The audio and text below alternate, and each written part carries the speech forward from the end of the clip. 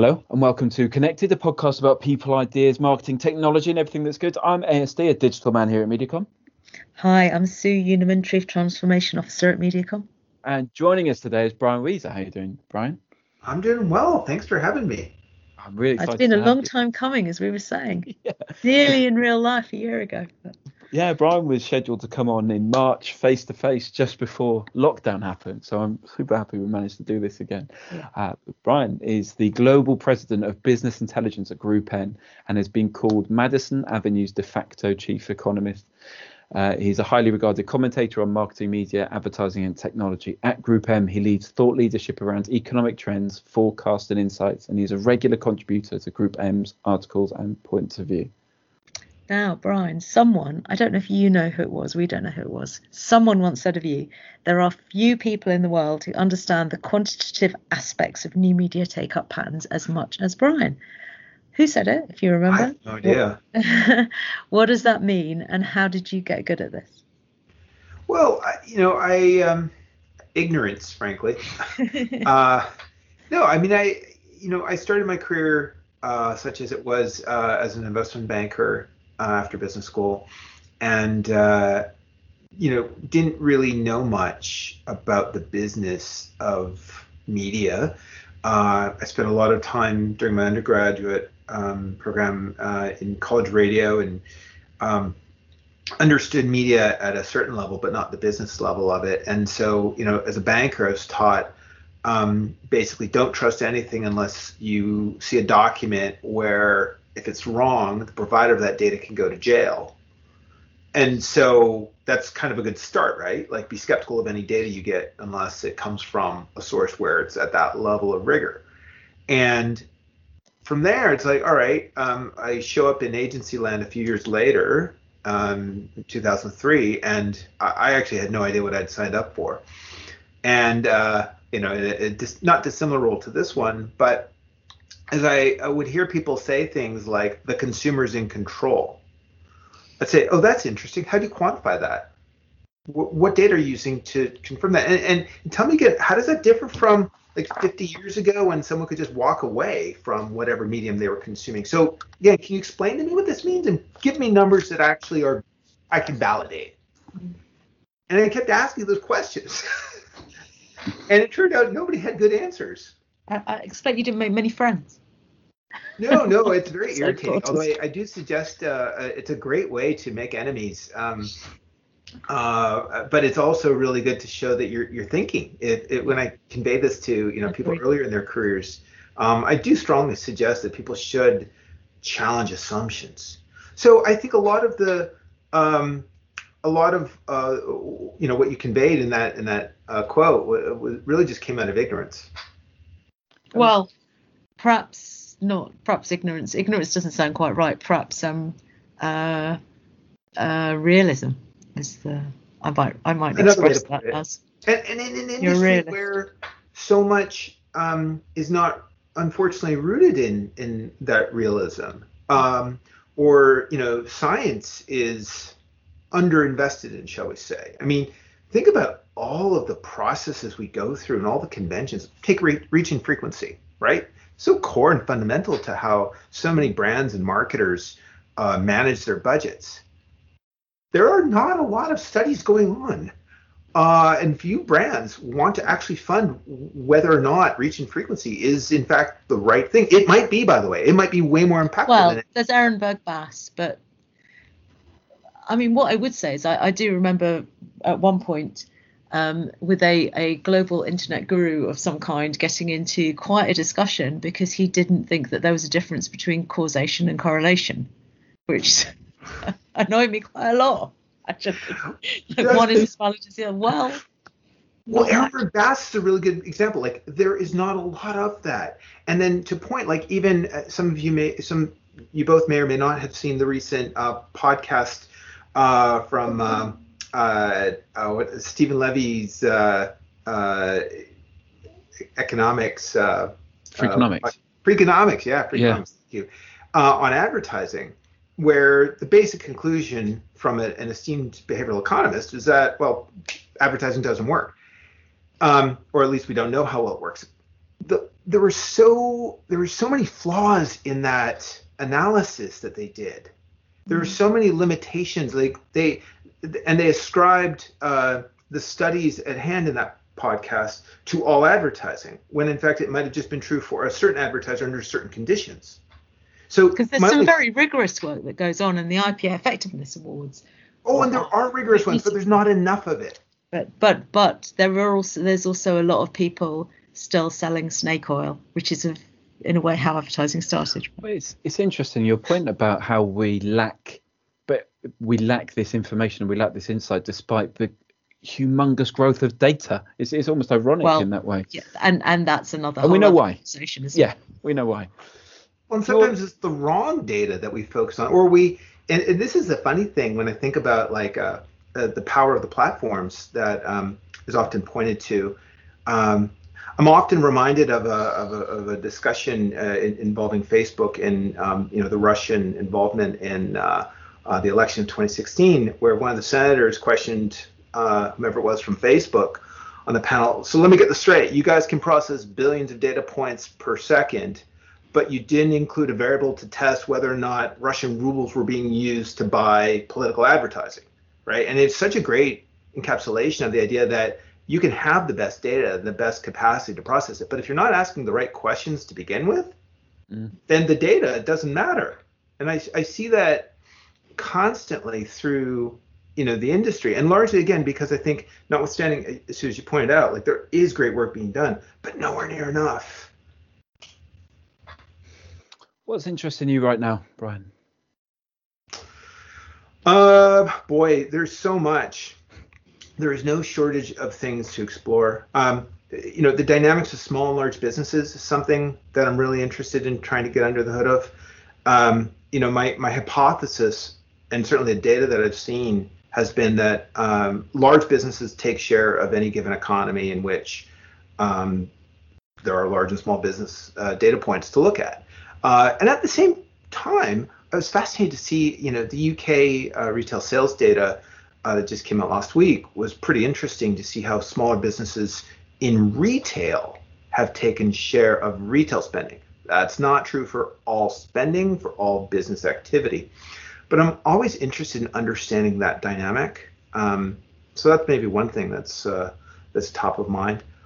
E-commerce more generally, I think, is such a high level focus from brands, and so I think it's reasonable for me to focus on all aspects and attributes of e-commerce as well.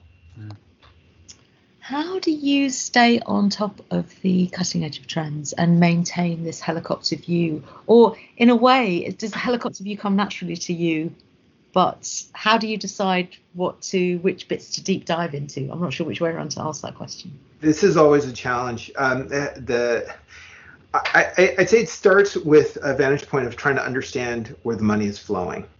And, and that's really I consider myself not a student of consumer trends, right? I'm a student of business trends. I'm a student of how corporations act and behave and operate and allocate resources.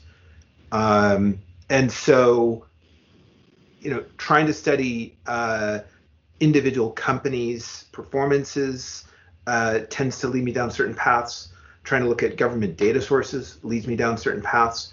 And then obviously, following the media owners themselves. I mean, by this point in my career, that is pretty natural. Like I can read something and I understand and I know far too much about whatever it is that I'm reading about. I don't claim that same level of knowledge about individual marketers in most categories. I'm not an expert on, let's say, packaged goods or financial services or whatever. And so I'm constantly trying to learn more about the individual businesses so that I could call myself more than an amateur packaged goods analyst and more than an amateur, automotive analyst. Super interesting. So this is a very badly worded question. I wrote it, so forgive me for that. But how important are having interests outside your work that then help you have a better and stronger point of view in your job? It is important, and I wish I spent more time on those external things. I'm so glad and lucky that, coming out of my undergraduate degree, I was primarily focused on music and trying to become a musician.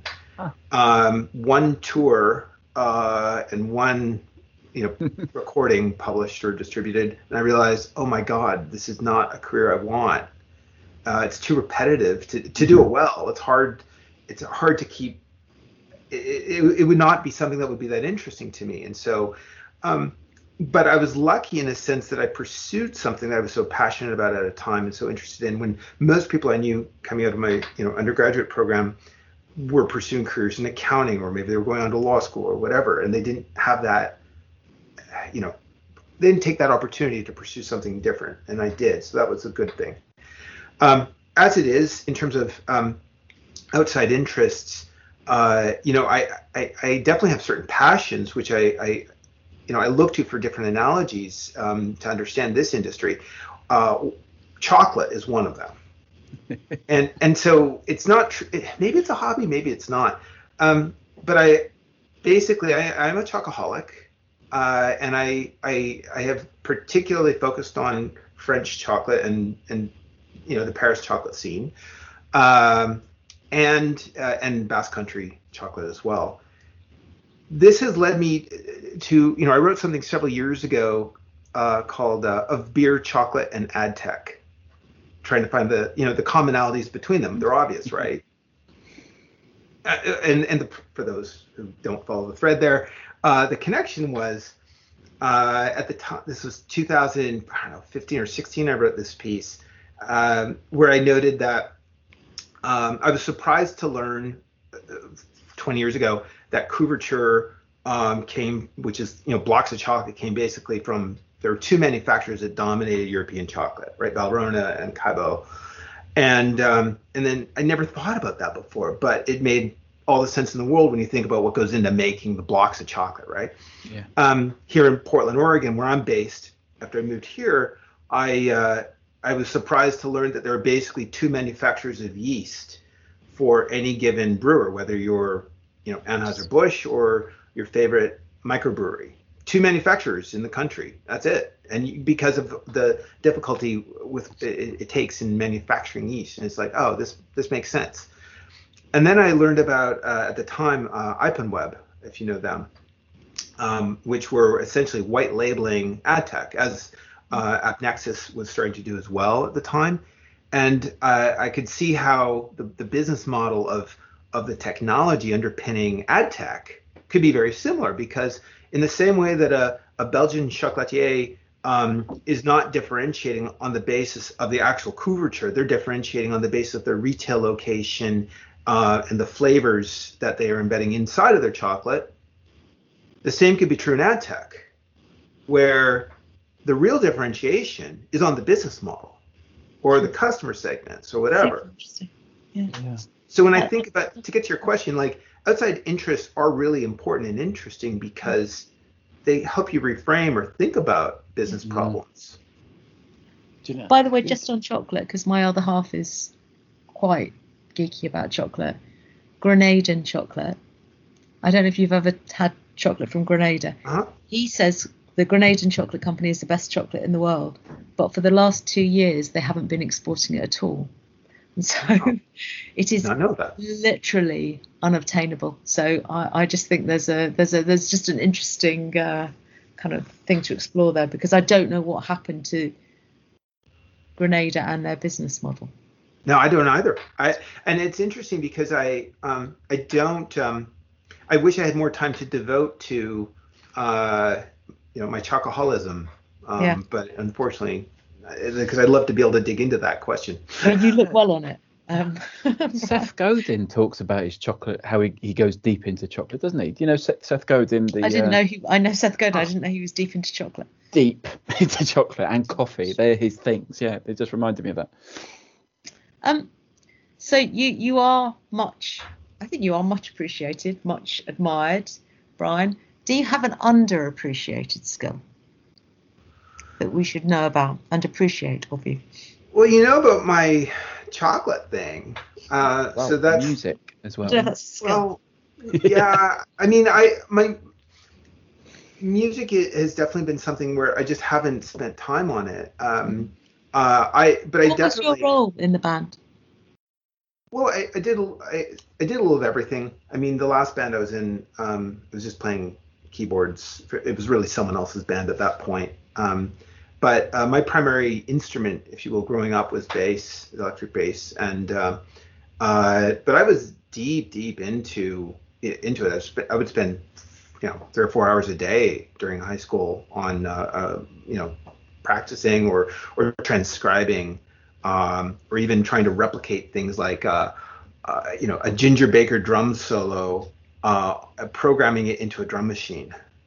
But you see, bass playing is interesting itself. I was listening to something the other day where they were talking about the fact that the part of the reason that music is so irresistible as a mood swinger is that the bassist is reminding you, referencing of the heartbeat in the womb, and so it's a super pre-birth kind of relationship with sound, which is kind of interesting. The bassists I know tend to be quite chill as a typology. Interesting. I just fell into it. I mean, it was ultimately what I could get taught in elementary school, and so I stuck with it.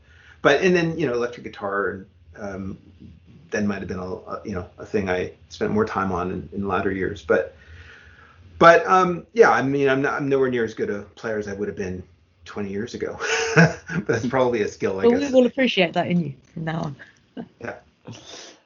Brian, so you're the first person to get our new and updated questions for 2021. This is a common one, but we've don't worry, fans of the show out there. We haven't abandoned all of the old questions.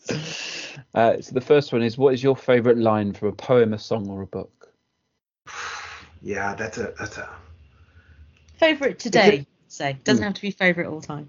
I don't know. I do tend to pick up modify lines not from songs but from speeches and apply them to our industry. And so maybe if I could use that as an answer to this. Did you know that Winston Churchill was actually a media planner? Because? Yeah, it's a true story. In the interwar years, in between prime ministerships, it's little known. And so he said at some point, television is the worst form of advertising except for all those others which have been tried. So I'm terrible with lyrics, as my wife will remind me endlessly. I know like 5 words and then kind of forget the rest. I'm not sure we've got an answer to the question, have we, Andrew? We're quite straight. I don't have an answer to that. I'm sorry. There's nothing as a music. Can you give us let's find one. What song would you love to? What would you put on that makes you think of something happy? Oh, what's so funny about peace, love, and understanding? Take out any Elvis Costello. Love will tear us apart. I was playing that a lot over the holiday break recently, over and over and over again. The Elvis Costello version for me, but yeah. But I would say, again, my memory with lyrics is never. No, that's a great line. We'll live with what's so funny about peace, love, and understanding. And anyone out there that hasn't seen the Elvis Costello version, highly recommended. So, if you were a genie, what 5 commonly available objects would I have to put in a magic circle to summon you? I'm guessing chocolate is going to be one of these. Yeah, actually, I'll tell you, brew IPAs. BRUT, brew IPA. I don't know if that's ever popped up in the UK. And it kind of disappeared here as well. It's the most amazing thing. It's an IPA, an India Pale Ale beer with champagne yeast. Oh my God, it is the most amazing concept of beer ever. And it kind of blew up here for a period of time and then went away. It's the driest, least sweet beer you can imagine, and you never appreciate how sweet beer is until you have it this way. So I wish that I could have champagne yeast fueled beer again. That's one. Yeah. But yeah, definitely then good, chocolate, and I guess it really depends on. Do you know about my chocolate marathon? No. So my chocolate marathon, I've done this a few times. I'd usually time it to, when I come back from Cannes. include an extra day in Paris for a return stopover, and start the day around with a 2-mile, 4-mile run, something like that, and then I create a 22-mile circuit where I would walk mostly in a circle. There's one metro ride as well, followed by another walk. But it turned into a grand total of 26 miles of walking, including that 4-mile run. And I'd get to about 20 different chocolateries. And by the end of this process, I'd be carrying, I don't know, 10 kilos of chocolate. So it's also like a good farmer carry kind of thing. Yeah. So you get the walk, you get the farmer carry, and so it's a great workout. Yeah. Chocolate. And a great. I'm worrying about the beer, Andrew, because that's not commonly available. Beer's commonly available. Oh, the actual the champagne yeast. We'll get you as close as we can. Anymore. I've seen like one manufacturer that makes it now. It was a fad, but it was so good. Oh, strictly speaking. But I mentioned the. So there's like a couple of dozen of these chocolateries I would always try to visit, and not all of them will ship to the United States. But we can get you good Parisian chocolate. That's fine. Yeah. I just don't think we can get you a product that doesn't exist anymore. No. But we can get you Andrew will pick you out a good beer. Yeah. Yeah. Okay, so that's beer and chocolate. That's 2. Boy, I would say it's funny. I was watching a Miles Davis documentary yesterday, and it was reminding me that I really, really, really want to. I mean, I could never play bass like any of his, bass players did, but it was reminding me. I'd really, really, really want to learn how to play guitar like Django Reinhardt. So some Django Reinhardt transcriptions. Okay, Brilliant. That's done. 3. Number 4, coffee. Okay, good coffee. Yeah, I mean, and Portland is a real mecca of coffee. I mean, it is something we care deeply about, and a good baguette. Okay, for which you have to go to France. I know. So my wife and I really wanted to retire to Basque Country. It's a and I am a British citizen, so it's a real shame about Brexit for that purpose. But that kind of whole observation that despite before Brexit, you still couldn't get a good baguette outside France. It was just a quite an extraordinary thing. I mean, the Brexit and the baguette, that's it. Well, I have to say that it is surprising. When I actually did find a great place in my last trip to London, and any time I would go somewhere, I would try to find a good baguette. There's a great place. I don't know if it's still open. Little Bread Peddler. It's south of the Thames. I forget the neighborhood, but it was a good 6-7 mile run from High Holborn. It was well worth the run. I just love the way that everyone strides around Paris in the morning wielding their baguette for the day as if it was a mobile phone. Totally. Is that 5? Are we done? That is 5. That's 5. Good. Brian, can I ask you what your single best skill is? It's analysis. That is my superpower. What would you practice more if you have the time and the space? Guitar. So I see a theme. And finally, penultimate question is: what fictional world would you live in and why? What fictional world would I live in?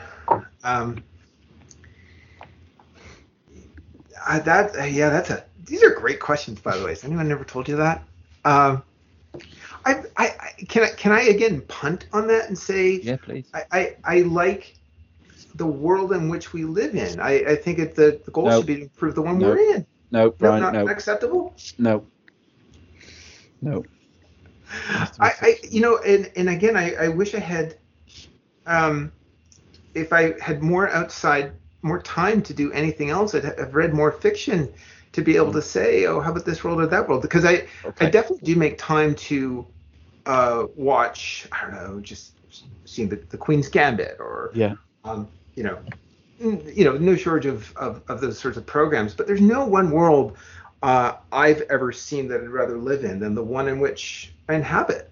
So it's hard to answer. I'm going to give you 5 because you're avoiding the question. Lord of the Rings, Star Wars, Blade Runner, Alien, and Pride and Prejudice. Pride Pride and Oh Prejudice. God, those are Because they were very geeky points. Sorry, that's the first that comes to my head. Pride and Prejudice at least seems like it's rooted closer to reality than the others. There you go. So I think you would go down well in Pride Yeah, and you're Prejudice.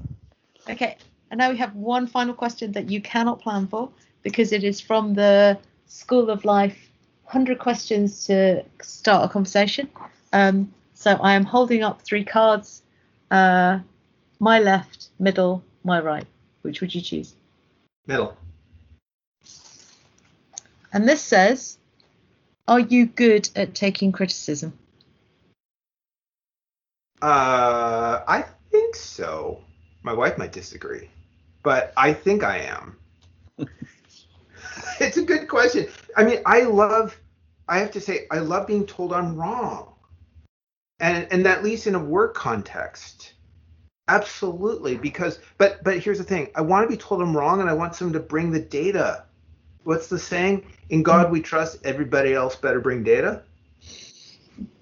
And so, yeah, no, I love criticism. I love people saying, your analysis was incorrect. You missed this. You missed that. That's how I get to be a better analyst. And that's kind of it's not the secret, but one of the reasons I published the way I did as a securities analyst, where I tried to include a lot of people from industry in my distribution lists, was because I would get the feedback. I would get people telling me, hey, you didn't think about this. You didn't consider that. Even now, when I publish things to an internal community, I really want people to tell me, you're wrong. So I would argue, yes, I do accept criticism, and I want criticism. Brian, But it needs to be robust. Very good. thank you very much for your time. It's been fantastic, and hopefully we'll speak to you again soon. Absolutely. Thanks for the questions. Great. Brilliant. Thank you. Great answers. Cheers. Bye. Thanks. Bye-bye. Fun. Thank you, Brian. It was brilliant. I really loved that. Sorry, I've got a client No meeting, worries. but thank you. I'll We'll follow talk up. again.